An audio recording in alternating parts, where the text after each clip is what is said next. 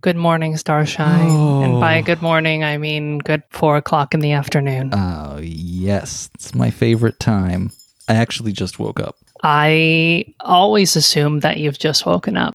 That's a good assumption. Yeah, I've really reverted back to my, I don't know what animal is like very sleepy, my sloth self. Sloths definitely, I think, are the way to go. I was just laughing because I recently rewatched the entire show New Girl, which is a show where Zooey Deschanel, there's one part where one of the roommates is pretending to be gay in order to make a situation go okay at the apartment. And someone asks them what kind of guys they're into, and they don't know what to say. And they say, I'm really into sleepy guys, sleepers, we call them. And that just made me think of you. Like you're the actual sleepy one. You are the mythical sleeper. When you rewatched the show, though, when that line came out, did you think of me or did you? No, I just thought of you now when you told me that you've reverted to your sloth culture. All right, so you get 1 point, not 2 points, but that's still pretty good. You did pretty good. I'm running a surplus of points at all times anyway. Grunge Girl is away for the weekend on a little solo trip. So And when the cat is away, the mice will sleep. Yes. Yes, the mouse will sleep.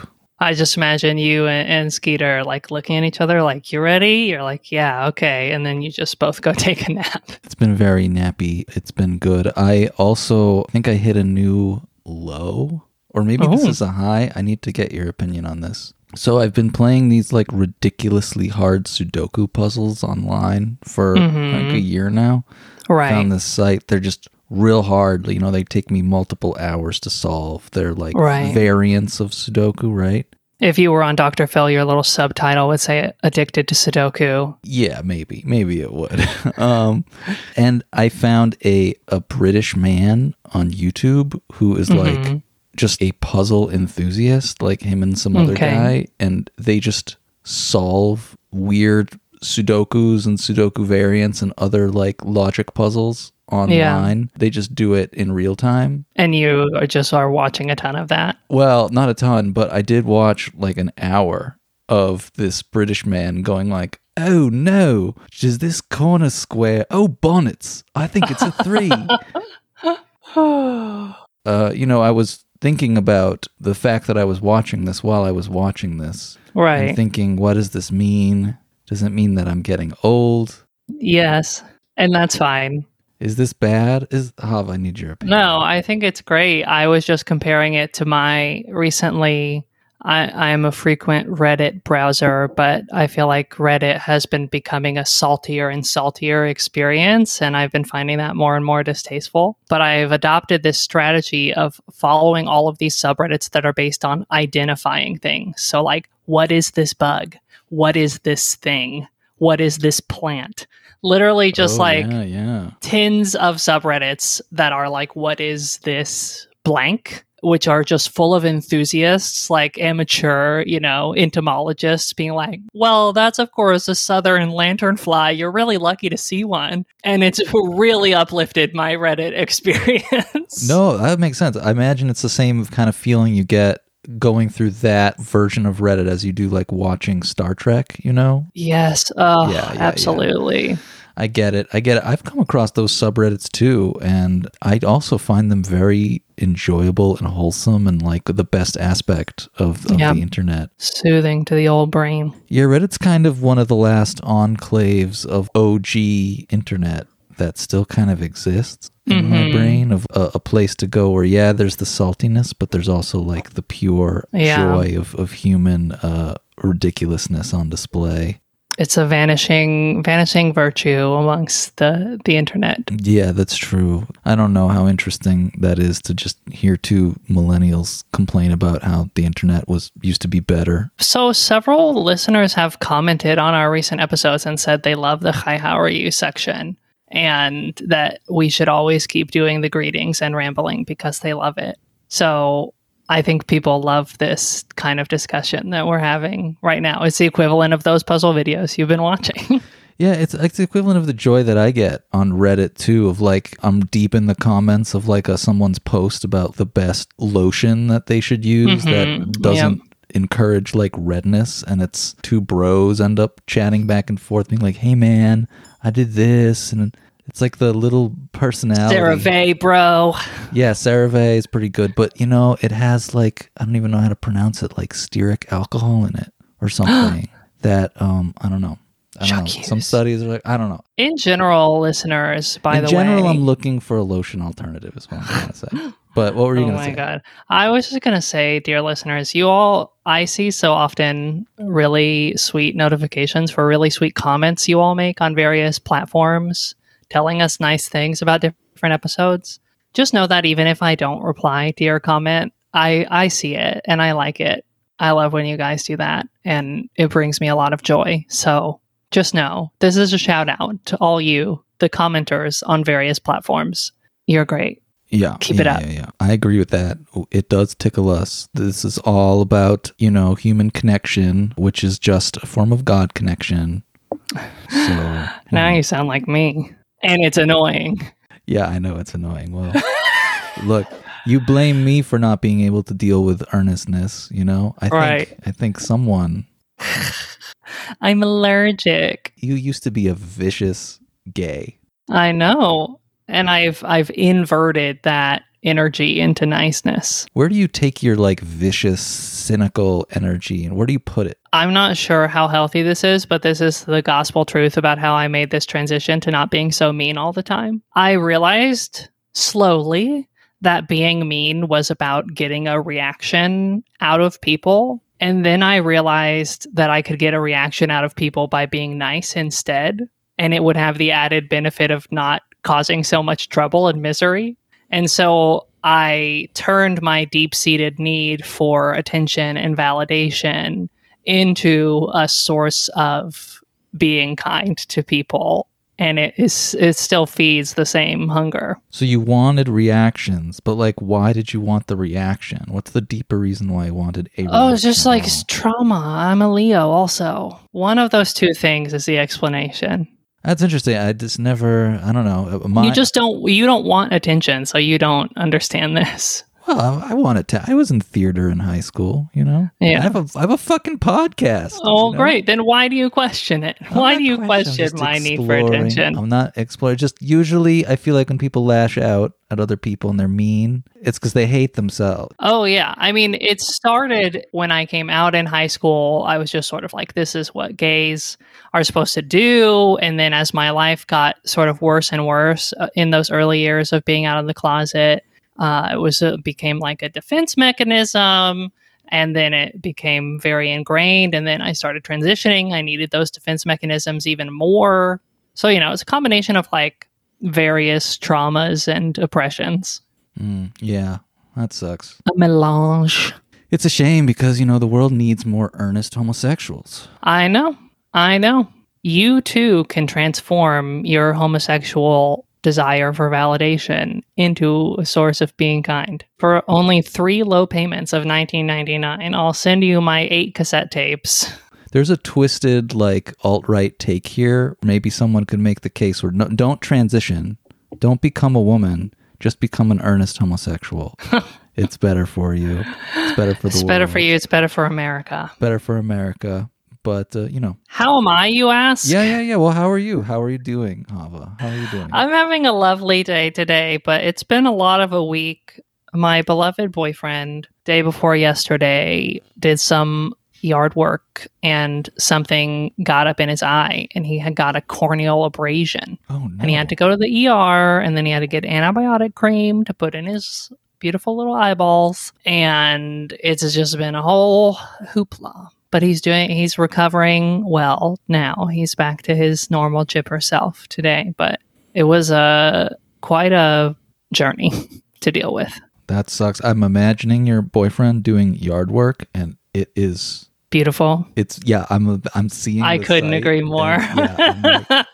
And he loves to do yard work and manual labor of all kinds. Is it hot for you if your boyfriend is like holding like a rake that's bigger than his body?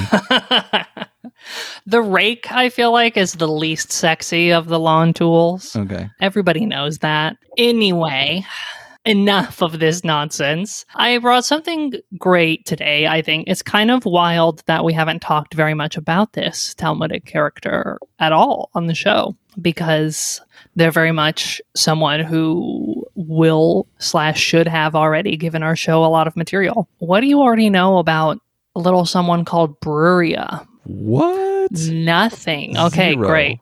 You're about to be enlightened. Okay.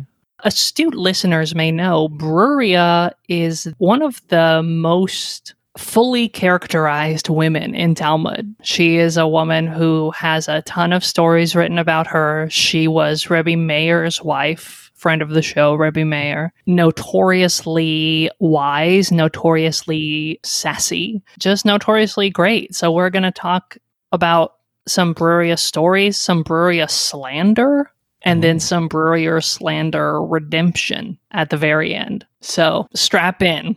Okay, great. Strap in and strap on. Okay, our introductory Bruriah story is on Pesachim 62b, where we read, Rebbe Simlai said to Rebbe Yochanan, "Teach me the book of genealogies in 3 months." Rebbe Yochanan took a chunk of dirt and threw it at him and said, Bruriah, the wife of Rebbe Meir and the daughter of Rebbe Hananiah ben Teradion, was so sharp and had such a good memory that she learned 300 halachot in one day from 300 sages, and nonetheless, she did not fulfill her responsibility to learn the book of genealogies in 3 years.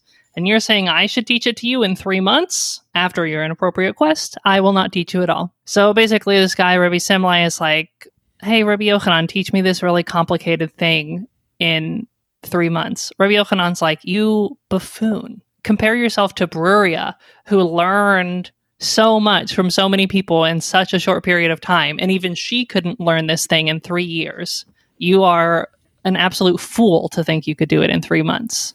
If she couldn't. Okay. So she's very cool. I'm curious about what this work is. That this book of what was it? The book of genealogies. Is this like genealogies in the Bible, or we? The book of genealogies was a collection of Tannaitic teachings that formed a midrash on the book of Chronicles, which a lot of the book of Chronicles is genealogy and is extremely freaking boring. Okay, yeah.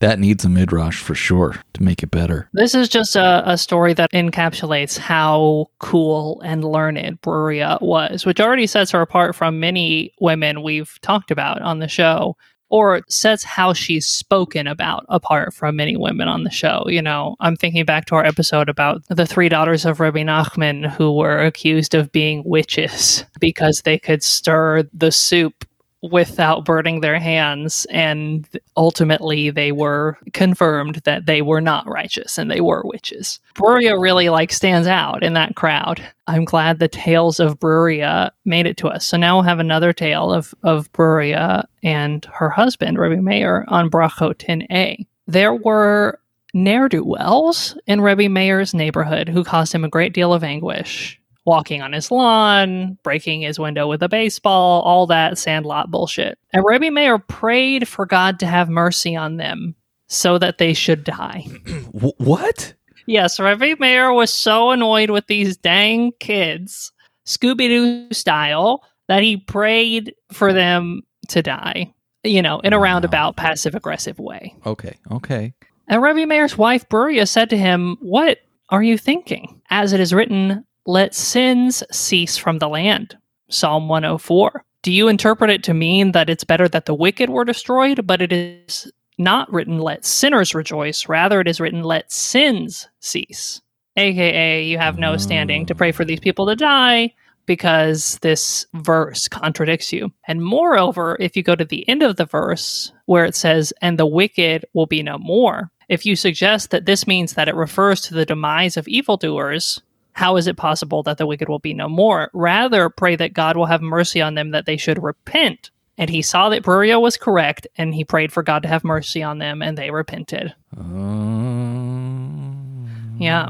So not only is the great Bruriah very wise and learned in the ways of halacha. She's so wise that she's able to tell Rebbe Meir, one of the wisest sages of his generation, that he's a fool and to be right. Okay. That's neat. This feels like a very classic, like, oh, you gotta listen to the lady's advice, your wife, Right. Happy wife, happy life. So she really stands out amongst female characters of the Talmud, who I feel like most of the stories that we have had the chance to read about the wives of the rabbis are pretty critical of the wives and their behavior.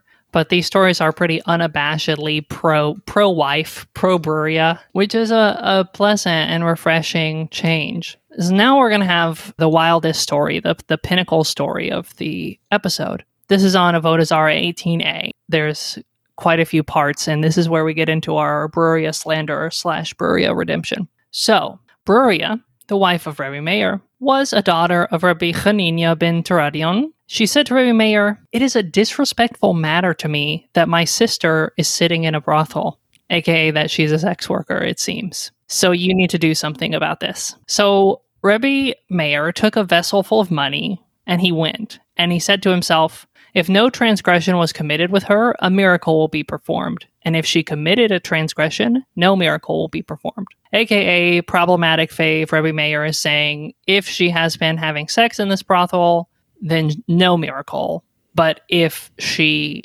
hasn't been having sex, yes, miracle. Rebbe Meir starts off with some slut shaming. Well, I mean, is it slut shaming? I mean, it's complicated, especially for, as we'll see as the story goes on, the circumstances of why she's in this bordello are murky at best. So Rebbe Meir went dressed as a Roman soldier, and he said, basically, fuck me.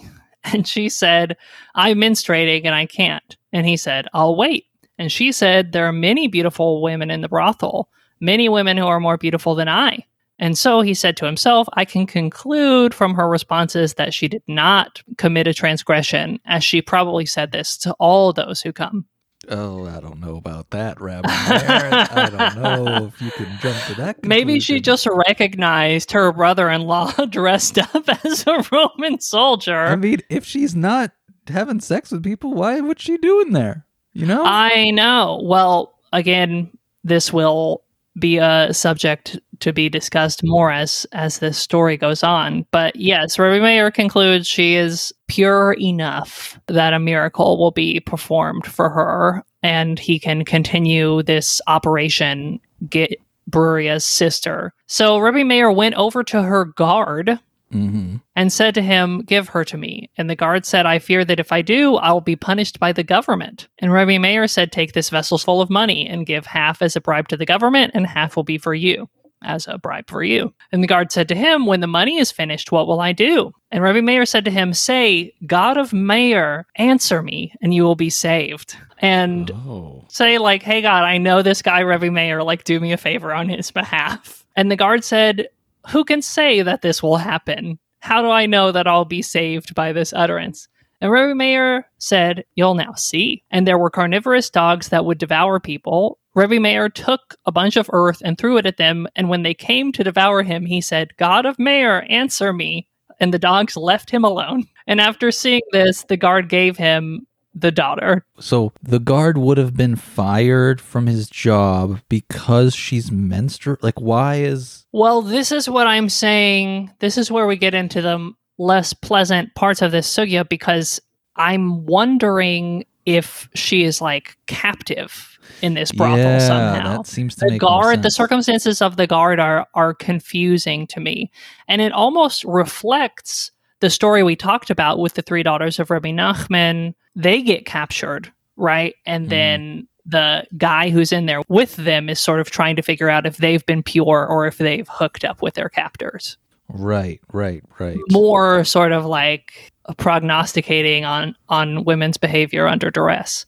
Okay, this makes me think the most likely scenario is that this woman was kidnapped. Right, but also I just don't know that much about the politics and the operation of Roman era brothels. Yeah. So maybe it's just like people had guards there to make sure nothing got out of hand and it was fine. But then, like, why would the guard be punished for, I know, and also why by the government? Yeah, it's very strange. I don't understand how this institution functions, but anyway. So, ultimately, this matter was heard in the king's court.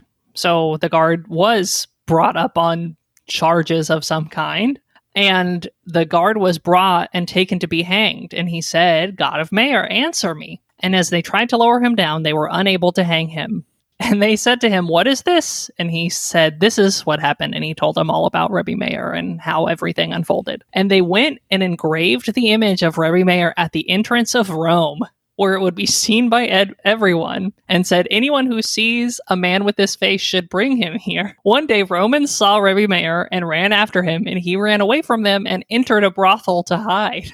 Okay. Some say he escaped his capture because he saw food cooked by Gentiles and dipped his finger in the food and tasted it with the other finger, and thereby fooled them into thinking he was eating their food, which they know Rebbe Meir would never do. Some say he escaped detection because Elijah came and appeared to them as a sex worker and embraced Rebbe Meir. Okay. And the Romans who were chasing him said, "Heaven forbid, if this were Rebbe Meir, he would not act in that manner. He would not be having sex with Ghost Elijah in the guise of a Roman sex worker." And Rebbe Meir rose, fled, and arrived in Babylonia. The Gemara also says there are those who say he fled because of this incident, and there are those who say he fled from embarrassment due to the incident involving his wife, Bruriah. Oh, okay. Yes, we'll get to the slander. Let's talk about this story first. Very wild. Yeah. How did the hanging not work? Like, technically, he was made invincible by God. It was a Superman situation. That's fine. I'm fine with that. That's classic. That's internally consistent. Hiding in a brothel. That's interesting. Yeah, nice poetic symmetry in the end. Right. It's a callback. Yeah, we like that. Elijah making out. Yeah, that's one of my favorite parts. Totally. Is Elijah turning into a sex worker and embracing Rebbe Meir. Oh, I mean, what else is there to say? I know. It's wonderful. It's great. Except for the horrible parts. Okay, so listeners, we're about to get to the Bruriah slander. I want to let you all know with a content warning that the Bruriah slander involves explicit discussion of self-harm, severe self-harm. So if that would not be good for you to listen to, then this is a great time for you to take off from the episode and just know that in the end, all is redeemed. And Bruriah, we counteract the slander against her, and she's wonderful and wise. But if that is okay for you to listen to, then continue on into the slander verse. So Rashi comments on this ending note because it's not clear what the incident with Bruriah is, what that means. And so Rashi comes to comment and says, this is because one time Bruriah mocked what the sages said when they said the conviction of women is weak. And Rebbe Meir said to himself, "By your life, in the end you will concede." And so he commanded one of his students to test her with a matter of sin. And the student pleaded with her many days until she agreed to sleep with him. And when she found out, she strangled herself. And so Rebbe Meir ran away due to embarrassment. Wait, when she found out that she had been that this whole thing was like a she's all that situation. I'm confused. Explain. So Rashi is saying that what the incident is Bruriah mocked the sages for saying women are weak-willed. Yep. Rebbe Meir said, "Okay, I'm going to use one of my students to sexually entrap my own wife." It's a horny guy. He's getting a lot of role play, a lot of cucking in this episode. Yeah. He says, "I'm going to use one of my students to sexually entrap my own wife." And then when Bruriah realizes that the whole thing was a setup, that's when she strangles herself and Rebbe Meir runs away due to embarrassment. Oh, okay. So this is the Bruriah slander. Tell me how this story lands for you, first of all, before I go on. How does Rashi know? Like, what's Rashi's source? Rashi's he's a modern. What's he know? Practically. I would love to know where this is coming from. Also, Rebbe Meir luring people into sin seems pretty inconsistent with rabbinic principles, just to prove a point. Yeah, but I think he's just a horny guy. I feel like it's just that part, a kink. That doesn't shock me. Oh no, don't seduce my wife. Anything but that. Yeah, yeah. Then I would just be so cucked. I actually, what I want to know is, what does this bull look like? Like, what's the Right. like who's this Right. guy? Unfortunately, we never find out. Does Rashi not say the name of the No, student? no. Oh, okay. Okay. And that will become more clear as we go on. So Okay. when I first read this incident, I was like, this does not sound like the Bruriah I've come to know and love. No. One, I feel like she wouldn't give in, and two, I feel like she would know that it was her husband and she would have told him what's what if this happened. I don't know if she would have given in or not. I don't think she would have seen it as giving in if she did. Whatever it is, I just don't. This doesn't feel consistent with Bruriah's character. Right. Definitely not, for sure. So then I wondered, did Rashi make this up? Is this somewhere else in the Talmud and there is a source for it? Did somebody else make it up and Rashi is reporting it? All of these issues have problems. One, this incident is not reported anywhere else in the Talmud. The incident with Bruriah is only explained by Rashi. So if Rashi just made it up and put it in there, that raises serious concerns about Rashi's methodology. In general, although Rashi is like, I take issue with him plenty of times, I generally think of him as someone who's a stickler about methodology. And if there's anything he wouldn't do, it's make some shit up and just stick it in there. Huh. Yeah. Okay. And similarly, I don't think he would just add something that he heard. So I found this incredible article from Tablet, which I usually am not that thrilled to be reading, but in this case, it was a wonderful article. You can look it up. It's called The Mysterious Bruriah Episode. If you Google that, you'll find the article where the author completely takes apart trying to find the source for this Bruriah episode and sort of examines the ways that it could have come about given the timeline and how proximate all the sources were to each other. He goes through this explanation of the way manuscripts were produced in the time that Rashi's commentaries were being integrated. And apparently, the way it happened was not necessarily that you copied everything onto a blank sheet of paper, but oftentimes you were copying manuscripts onto something that already had some of the writing on it and updating an existing manuscript. Right. In that case, it would be easy for someone to mistake a margin note for something that should have been canonical text. And this happens in other manuscripts of Talmud where, like, imagine you wrote a little, like, arrow and then added a word to make a sentence make sense. And then someone was copying that and they were like, oh, this goes here. And they just copied it in so that it seemed like it was always part of it. Oh, okay. Yeah. And so basically this person's conclusion is that this was added by mistake during the manuscript transcription process. By Rashi added it to his commentary? By someone who was copying out an important manuscript that we use to produce our Talmuds.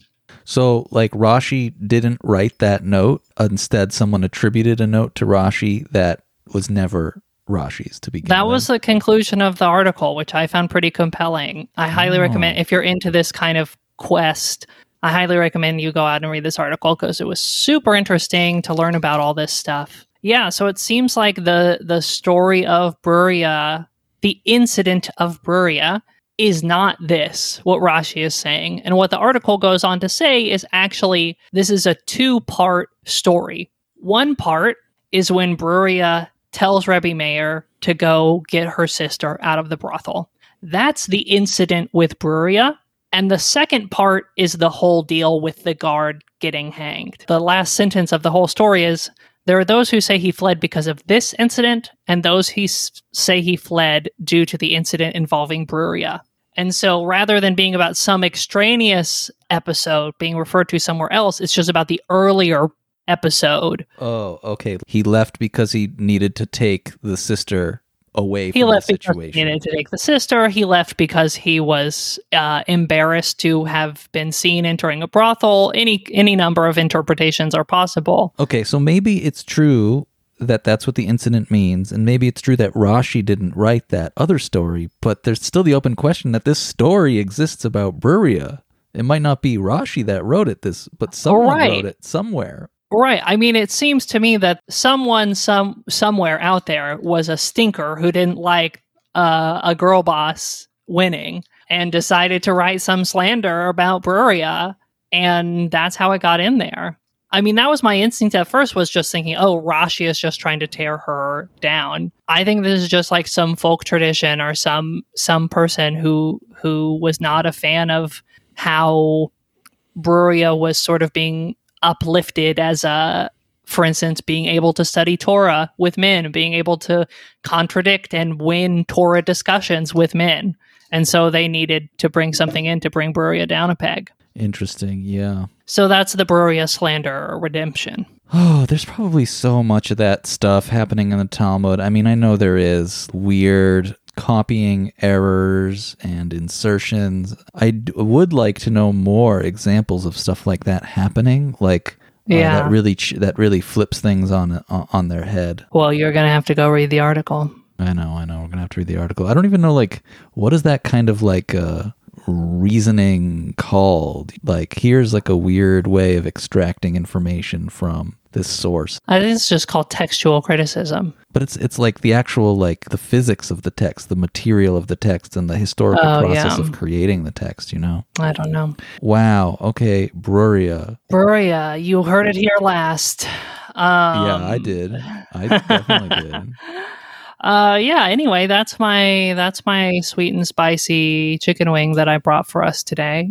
Great. I hope you enjoyed it. I hope you savor the sauce. Listeners, thanks for getting lost in the sauce along with us. If you're not already a patron, join our Patreon at patreon.com/HiHowAreYou to get a ton of back episodes and patron episodes that we continue to put out.